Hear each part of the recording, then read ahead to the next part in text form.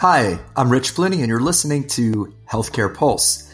In 2015, millennials became the largest generation in the workforce. As their numbers continue to rise above those of their more experienced counterparts, leaders are learning not only how to develop learning environments to maximize millennials' potential, they're learning new leadership skills from them. What's more, through the rise of nurse and physician shortages, organizations must differentiate themselves from their competition to attract young, high performers. On today's show, we'll be discussing how to prepare your organization for the inevitable changing of the guard to millennial leadership by giving them a learning environment that fosters creativity, individual development, and opportunities to hone their skills.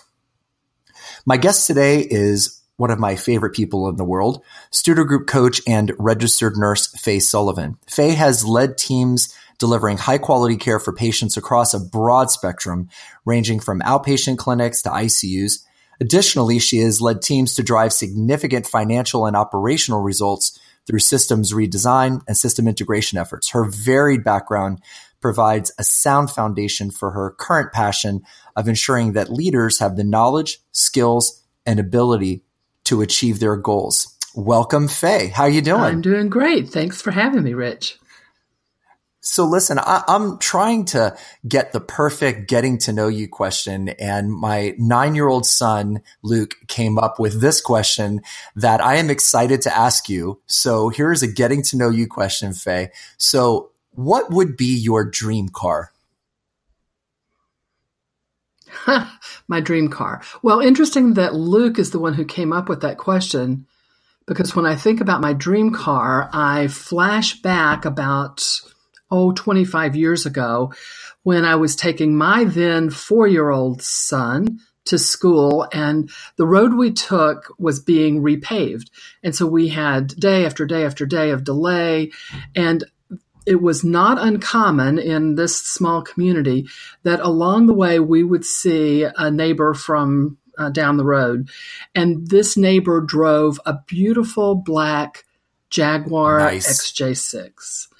And my son would tell me every morning, Mom, when I grow up, someday I will build a road for you and I will buy you a Jaguar XJ6 to drive on it. By the way, I'm still waiting. It's funny because when I was 4 or 5, I promised my mom, because my mom told me that Elvis bought his mom a pink Cadillac. So I always promised my mom I'd get her a pink Cadillac. And every birthday, no matter what I buy her, she's 88 now, she'll be like, where's my pink Cadillac? So I'm glad to know I'm not the only son that has not fulfilled his promises to his mother. So anyway, that is really cool. I love Jags. Those are great cars. So let's get right into this. And I've been excited to talk about this with you because I want to learn about this. And I think this is something that a lot of folks, a lot of leaders, a lot of healthcare folks are talking about. It seems to be kind of a hot topic.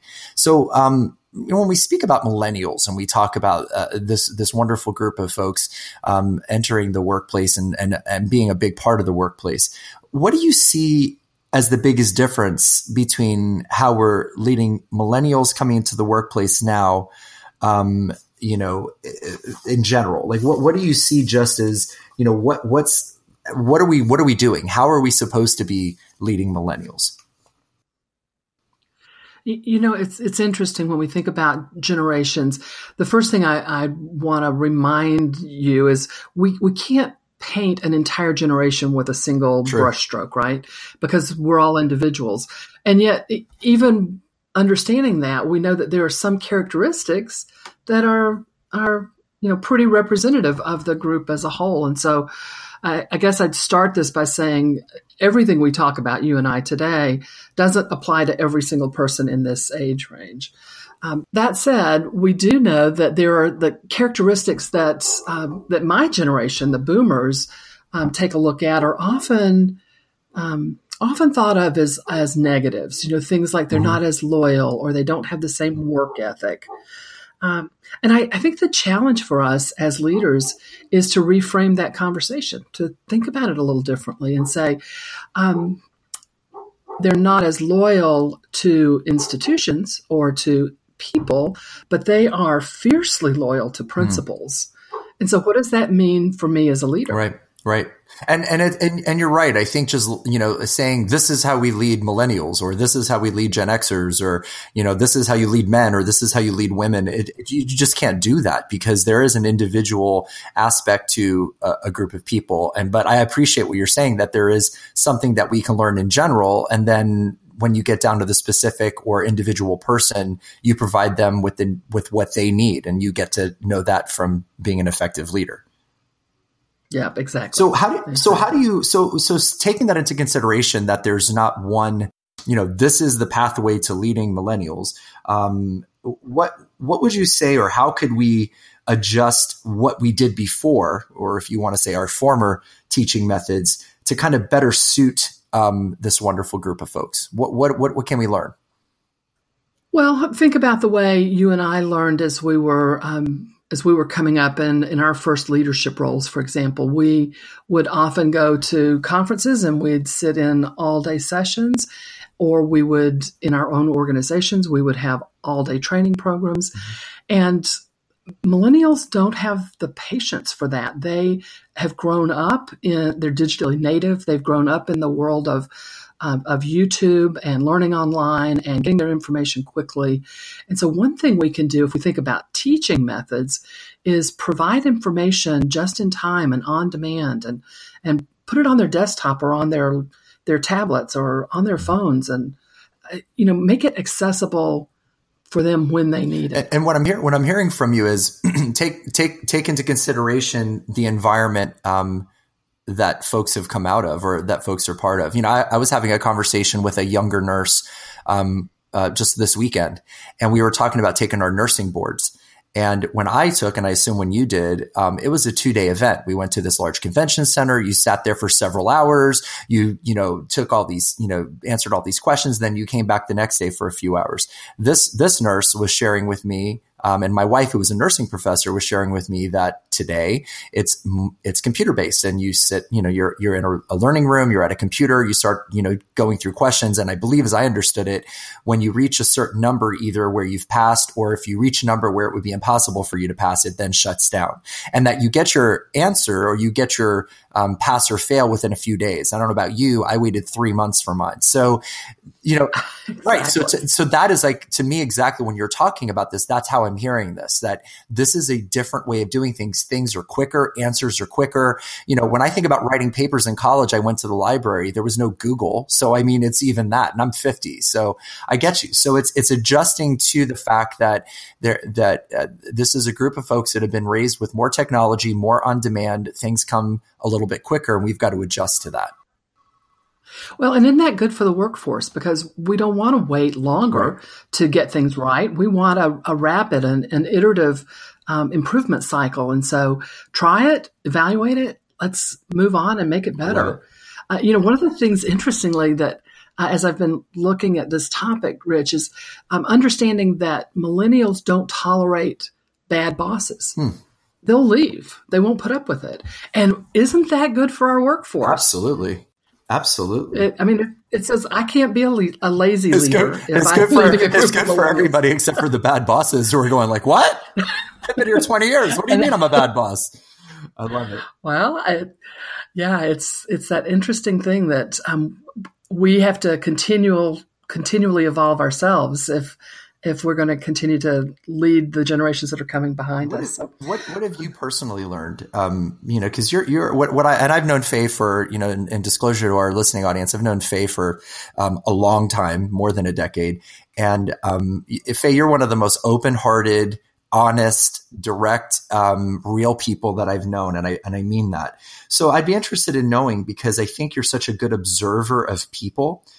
What have you learned from folks that are younger than you that has been maybe profound for you, or has helped you change how you lead or how you communicate?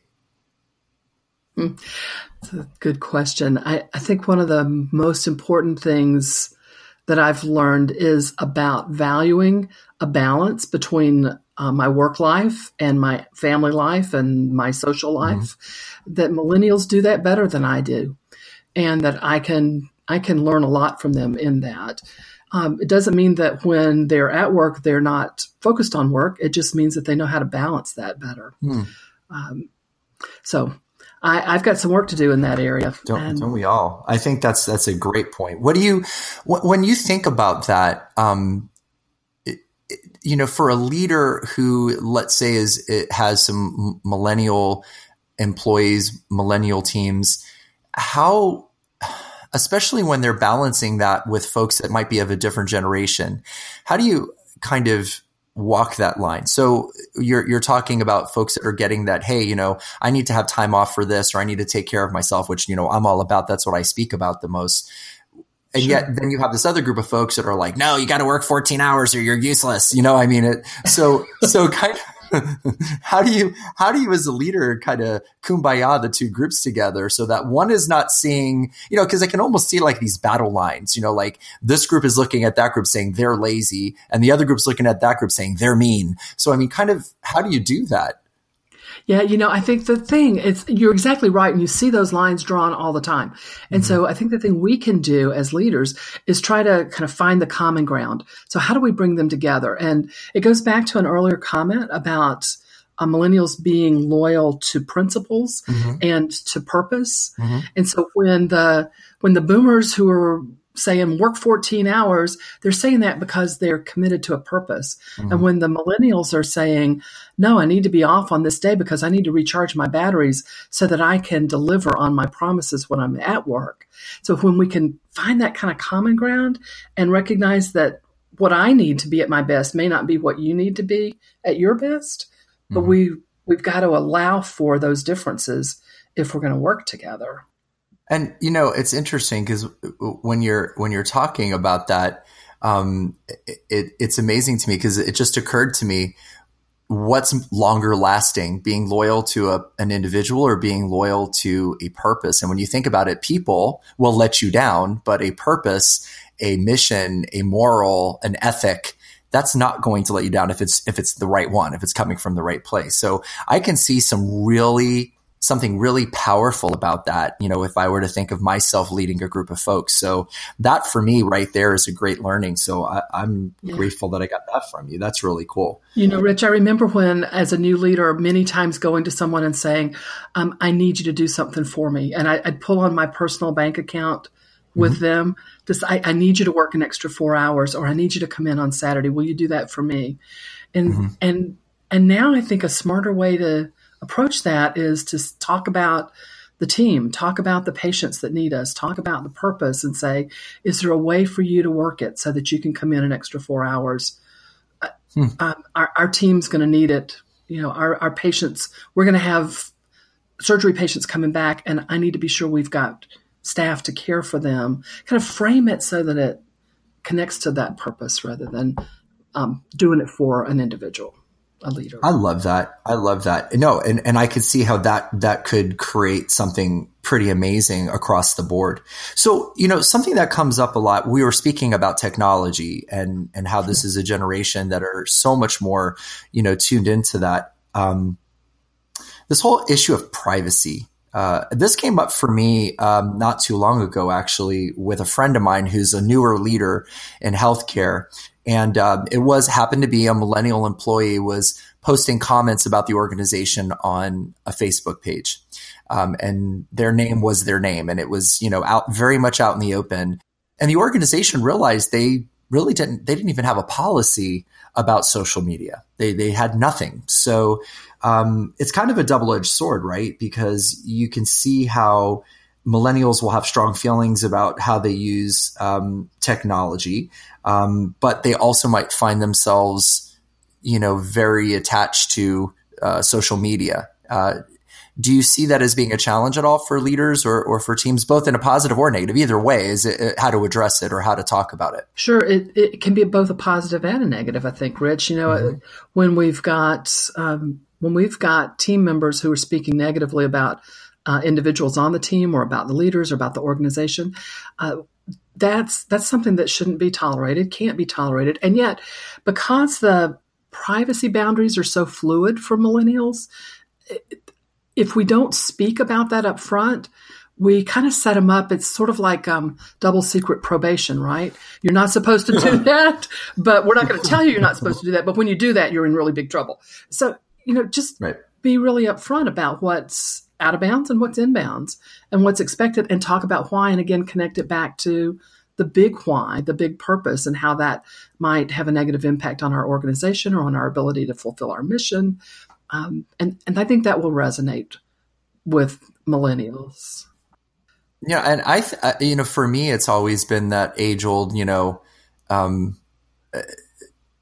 what would you say to this person, or what would you say to this person about such and such a subject?